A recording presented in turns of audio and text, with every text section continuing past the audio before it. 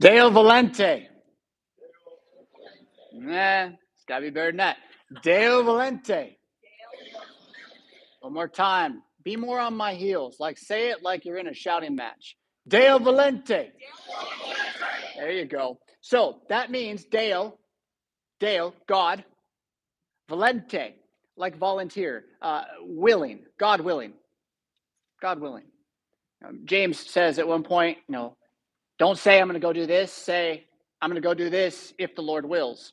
Deo Valente is a way to say if the Lord wills at the end of a sentence if you want to. I'm going to try to more in my life. I kind of like it. I feel like it's just a cool thing to say. Like, hey, I'm going to the store. Deo Valente.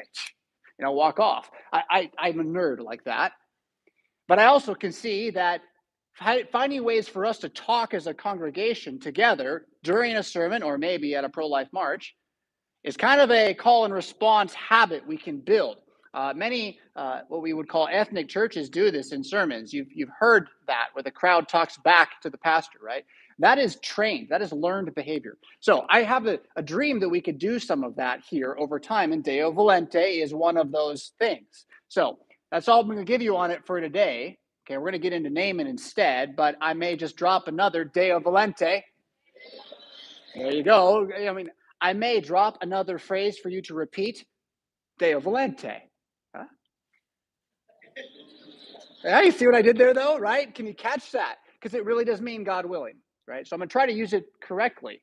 Like maybe I'll be saying, St. Paul Lutheran Church is going to continue to be a light on a hill for the word of God, Deo Valente. Yeah, it's like an amen a little bit, right? Can you hear that? When you say it, it's a little like an amen. All right. Naaman, 2 Kings, chapter 5, page 311 of your Pew Bible. Our goal today is this kind of drop in, fly away, one-shot text is to figure out, really, the answer to the question, what on earth does Naaman the Syrian have to do with you? I want you to ask that question of yourself now, especially if you're younger, because I know it's not just a problem for young people. It's a problem for all of us that we don't read the Bible because we don't think it has anything to do with me, with us. If I could open the Bible and it just talked about me, obviously, all the time, Jonathan was a great guy. Everyone loves him. Yeah, I'd want more of that, right? But it doesn't seem on the surface to be about you in the Bible because it's not. It's about Jesus, and we're going to come to that too. But I want to suggest to you, Bible reading Christian Lutherans, that the opening up of the Bible's meaning to you does get to the point where you have to ask, what does this have to do with me? What am I supposed to take from this? What am I because of this? And I think this story of Naaman the Syrian is a good training ground for asking that question and getting to the right answers without going to the other side, which is the error of thinking that the Bible's a magic book and you open it up when you have a problem, you put your finger here, and there's going to be a verse that says exactly what you needed to hear. And that could actually work, but it doesn't mean that's how it always works, because it's not how it always works. It's not magic, right? But it is living and active, a two-edged sword meant to pierce your soul and regrow you anew. That does then, the Bible, have to do with you at the end of the day. Right? So again, what does Naaman the Syrian have to do with you? This guy from thousands of years ago, a faraway place. If you hear about Damascus today, you hear about a broken city, a third world war zone, a collapsed civilization. I mean, that's all you really hear about Syria and Damascus. It's far and away removed from being kind of the most awesome, not empire, but significant power in the entire Mediterranean for a season. They never conquer everybody like, Babylon and Assyria will do. But Syria, Damascus, like no one really conquers them, right? There's all sorts of Egypt taking this and Babylon taking that. And Syria, Damascus is like, okay, yeah, whatever, we're fine over here. They were a big influence on the Mediterranean world. They were power, okay? Naaman the Syrian was a guy wrapped up in that power. He's in the military. He does the work of a soldier day in, day out. His life is hard. His life is disciplined. Yeah? what does that have to do with you? Well, you can imagine a man like that, right? You can imagine a world like that now a little bit, where you live in a place of power, where life requires discipline, where maybe you're doing pretty well in all of that. Yeah. But then, okay, so what does this have to do with you? Naaman had a problem. Do you have problems? Yes, you got problems. Naaman had a problem. His problem was leprosy. Is your problem leprosy? Good. I'm glad. Glad to hear that. Yeah. But maybe your problem is cancer at some point, right? But that is real too. Right? Naaman has a problem. His is leprosy. That means that he can't live the life he wants to live. All right. And this story is going to be about the removal of that problem by God. It doesn't mean God's going to take all your problems away. That's not what I'm going to say at all. That's not what this has to do with you. But Naaman is a lot like you in this way, right? He's in a system that he has to deal with, and he doesn't get to change it. And he's got a personal problem that vexes him. It's really private. He can't even share it with people. He's stuck with it. You just got to carry it. Okay? Now, there's more to Naaman here, but I want to get into the story first, right? And kind of pull it out as we go along. Then what else can we see about the similarity between you and Naaman that is going to lead you to the foot of the cross of Jesus as well? Okay? So let's start in on chapter 5, verse 1. Where it tells us, and we kind of went over this a little bit, Naaman, commander of the army of the king of Syria, was a great man with his master and in high favor, because by him, notice the Lord Jesus, God had given victory to Syria. Syria doesn't worship God, but the writer here is acknowledging that the only way any country wins any battles is because God lets them. And so Naaman had been at the front lines of this. He's a hero to his king. He's in high office. He was a mighty man of valor, but he was a leper. Okay, we covered all of this so far. Now the Syrians, on one of their raids, had carried off a little girl from the land of Israel. And she worked in the service of Naaman's wife. She said to her mistress, "Would that my lord were with the prophet who is in Samaria. He would cure him of his leprosy." So Naaman went in and told his lord, "Thus and so spoke the girl from the land of Israel." And the king of Syria said, "Go now, I will send a letter to the king of Israel." So, Naaman's a good man? Naaman's not a good man. How do you judge this man? He's got a slave girl that he got on a raid. And she likes him so much, she wants him to get better. Talk about a paradox, especially for the modern mind. We don't have a category for how to think about this guy or feel about this guy. Yeah. But what you do see that's a lot like you is that he does have people that he has to care about. Having a slave girl in the ancient world didn't mean a shack out back. You had to feed that person, you had to clean that person, you had to provide. You were like a father to that person. And you'll see this later in the text when the servants of Naaman say father. They call him father. Because the relationship of clients, of authority figures over you on whom your life depends, was an understood reality back then. We don't quite have that now. It used to in America was sort of I will work for this one business my whole life. I will retire. I will get a pension. That's kind of like being a client to the business. Yeah, you're in the family a little bit. We're not really there anymore. But that was part of the ancient world. Yeah, you do have people you care about, though. You do have people you have to provide for. You do have people you owe things to.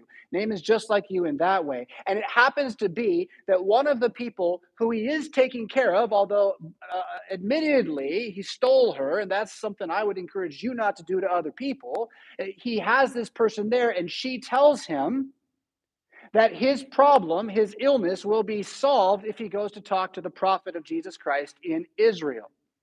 Now, again, let me take all of that and tell you how this makes you just like Naaman. He wasn't supposed to be there, and he didn't deserve it. That's how you're like Naaman. You're not supposed to be here in church. I know you're members. You've done it your whole life. I know. I get it. God bless St. Paul Lutheran Church. You're not supposed to be here. You were born in sin and evil. God should have nothing to do with you. You don't deserve it. That's a fact. I'm in the same boat. I'm sitting in front of the same fire, God. I got the same problem. Just like Naaman. And he's so far away from God, too.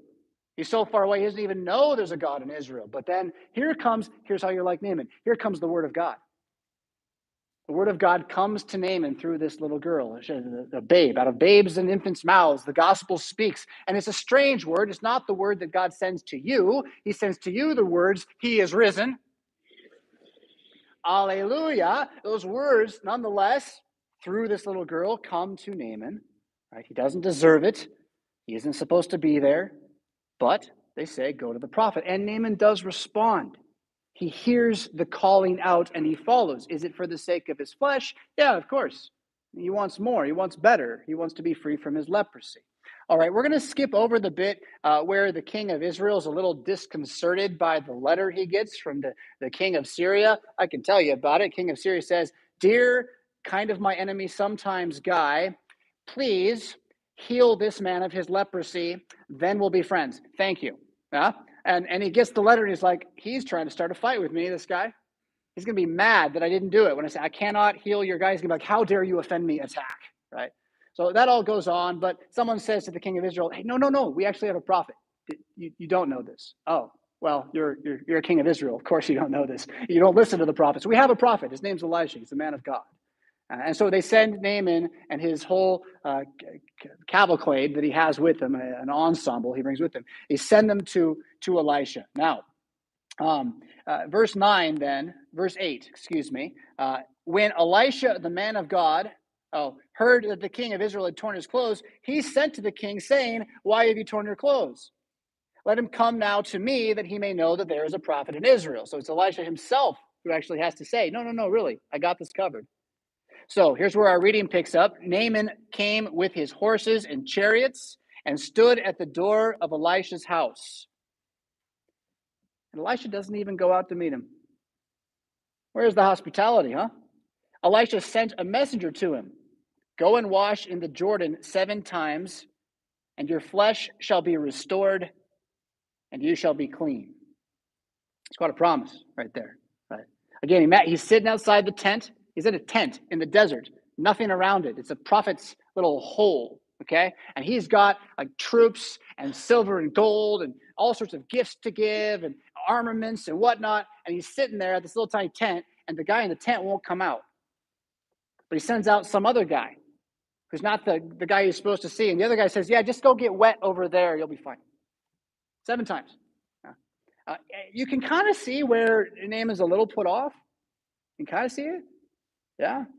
Verse 11, Naaman was angry and went away, saying, behold, I thought that he would surely come out to me and stand and call upon the name of the Lord his God, wave his hand over the place and cure the leper. Are not Abana and Pharpar, the rivers of Damascus, better than all the waters of Israel? Could I not wash in them and be cleaned? So he turned and went away in a rage. Right there, 2 more ways. The Naaman is just like you. First, God speaks, and he doesn't exactly pay attention. He drifts off a little bit. Isn't that interesting? Maybe for 15 minutes, not more. Just like us. The Bible sits there all week long, right? And you open it. Do you open it? I hope you do. You do? Do you feel the pull against opening it? Maybe you're so disciplined that you don't have that problem first thing in the morning anymore. But if you try to do it a new time in the day, set down portals of prayer after 10 a.m. and at 5 o'clock at night, go pick up the Bible, read another chapter, see how hard it is. Your body just doesn't want to do it. We don't pay attention to the word of God. It's part of our curse. Naaman had the same problem. Everyone's got the same problem. You're not unique in this. But recognizing that you don't pay attention to the word of God natively, that it's not in you to do this, is to confess the sin of it and to stand before God with him willing to forgive you. Not willing to, forgiving you. To confess the sin of failing to love the word of God with all your heart and soul and mind is to begin to love the word of God with all your heart and soul and mind. Because that word of God that says you don't deserve it, you don't pay attention, you say amen, hallelujah to it. It's true. It's true. I don't love God enough. Hallelujah. I love him as much as he lets me, though. Thank God that he's shown me my weakness, that I may not be so confident in myself that I can boast in him instead. Yeah. Don't pay attention. Second thing. Okay. So first off, the word of God comes to Naaman. Go do this. He goes, whatever. And then he says what he'd rather have, right? So he doesn't pay attention to God. And then what would he rather do? He'd rather follow his own stupid heart. That's what he'd rather do. I imagined he'd come out and there'd be a big show, and then I'd be healed. So I don't want anything. I don't want baptism to save me. It's just water. I want to have the Holy Spirit fall upon me and speak in tongues and cure diseases. Naaman's just like all of us in this way. So don't let yourself off the hook. Following the stupid heart. And I mean stupid. Your heart's stupid. Okay, it's cute. It's fun to pet your heart. You can hug your heart. You can share your heart, but don't listen to your heart as if it's wise. It just isn't. It wants what it wants. Wisdom comes from the Word of God, right? Now, okay, you're just like Naaman in this way, in that the Word of God comes and you don't always accept it. You don't always believe it. You often kick against the goads of it, but God keeps pushing anyway. So Naaman goes away. He says what he says. Verse 12 then. Let's go to verse 13. His servants came near and said to him, My father, it is a great word the prophet has spoken to you. Will you not do it? Has he actually said to you, wash and be clean? Which again is like, it gets back to the whole fight between the two kings. Like, this is a ridiculous thing. This is a miracle cure that's actually a miracle, right? And it's so weird. It's like if I said to you, go rub some bacon on it, you'll get better. And you did it and it worked. It doesn't make any sense. And yet his servants see, like, because it doesn't make any sense, the prophet said something that doesn't seem normal. Why won't you try it then? If he's coming at you with a word from outside of your expectations, that's a promise of your everlasting salvation, why are you arguing? And again, if St. Peter says baptism now saves you, why are you arguing? I know, St. Paul, you're not, but there's plenty of people online that are. They don't think it saves us. It says it right in the text. So Naaman is then called back by these servants, and he does listen. He trusts enough of the word of God to do what it says, right? And so for us Christians, again, it's going to be baptized into the name of Jesus and heed his word. Listen to what he says, yeah? For Naaman, it's going to be baptized, just not in the name of Jesus, kind of proleptically here. Verse 14, he went down and dipped himself 7 times in the Jordan, according to the word of the man of God, and his flesh was restored like the flesh of a little child, and he was clean. So this is the third way you're just like Naaman. He was baptized into Christ. You are baptized into Christ. He went down into the water. You went down into the water. The word of God over and with the water spoke a promise unbelievable yet true, and it came to pass not only for the sake of Naaman's cured leprosy, but for the sake of his faith. So just as the promise of your resurrection from the dead, according to Christ's binding of you to himself by water and the word, gives you trust in him right now to actively live as a child of the kingdom to come, so also Naaman received trust right then to believe everything God ever said to him, to take every word he could. In fact, to be desirous to worship Yahweh, the Lord, even though his master would continue to worship Rimmon, a false god. Now, he doesn't have the right to declare to his master he has to worship differently. He probably shouldn't even worship differently than his master. That's kind of a thing there, right? You're not supposed to tell the king he's wrong about his gods. He's going to do that anyway, though. He's just not going to abandon his service to the king. That's later in the text there. Let's come back to, he was baptized into Christ. Naaman is baptized into faith in the same God you are baptized into. The water with the promise regenerates not only his flesh, but his mind and his heart, just like God has done for you. Now, what does he do in response to this? What happens as a result of this? Verse 15. Then he returned to the man of God, he and all his company, and he stood and came before him. And he said, Behold, I know that there is no God in all the earth but in Israel. So accept now a present from your servant.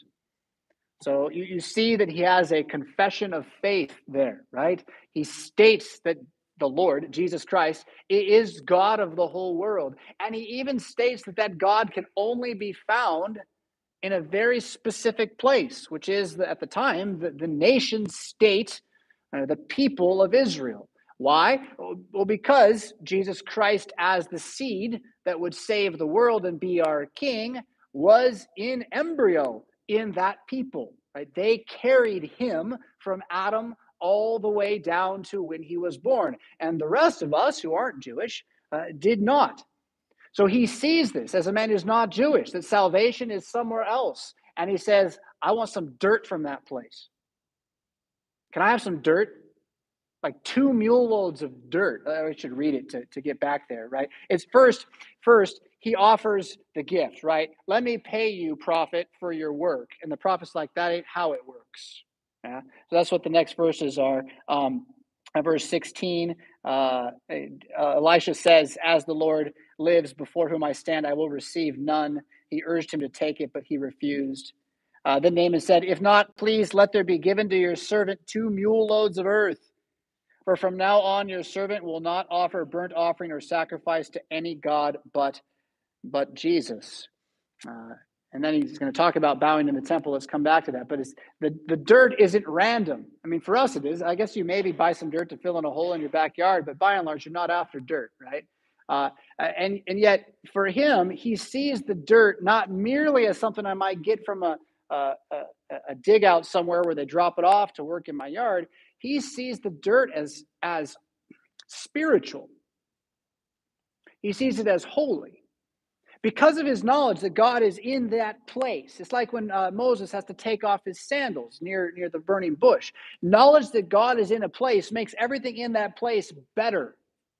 Makes it holier, makes it more righteous, makes it more good in all ways. God's presence is a good thing. So he wants to take some of that dirt from where God is working directly with his people back to his hometown so he can make sacrifices on the land, on the promised land, right? I mean, talk about understanding what's going on. He gets it. Now, people who go over there today and bring back a little bit of that dirt and put it in a crystal on their necklace so they can be blessed, they don't get it. Because that land, that dirt, is Jesus. And once Jesus was born and became the new creation arising from the grave, the food of his flesh and blood that he puts inside of you makes you more holy than any dirt you're going to pick up by the River Jordan. So see that here, you are baptized into Christ. You have the faith of Naaman. And you have a new covenant that Naaman didn't have. Better covenant. Spirit's poured out in a different way. Nonetheless, you're like Naaman in this way too, right? So you're not supposed to be here. You don't deserve it. You don't pay attention. You follow your stupid heart, but you're baptized into Christ, and you're going to go back to a stupid world, but with a changed heart. And I hope this not only happened the day that you realized you were a Christian. I pray that this happens every Sunday. I pray that this happens every morning when you read the Bible. That you remember who you are in Christ so that you can go back to a stupid world, but with a changed heart. Now, let's look at, again, the text in its conclusion, and I'll summarize and come back to that thought again. So, here it is. He says, verse 18, in this matter, may the Lord pardon your servant. Right? I got to go back to a stupid world.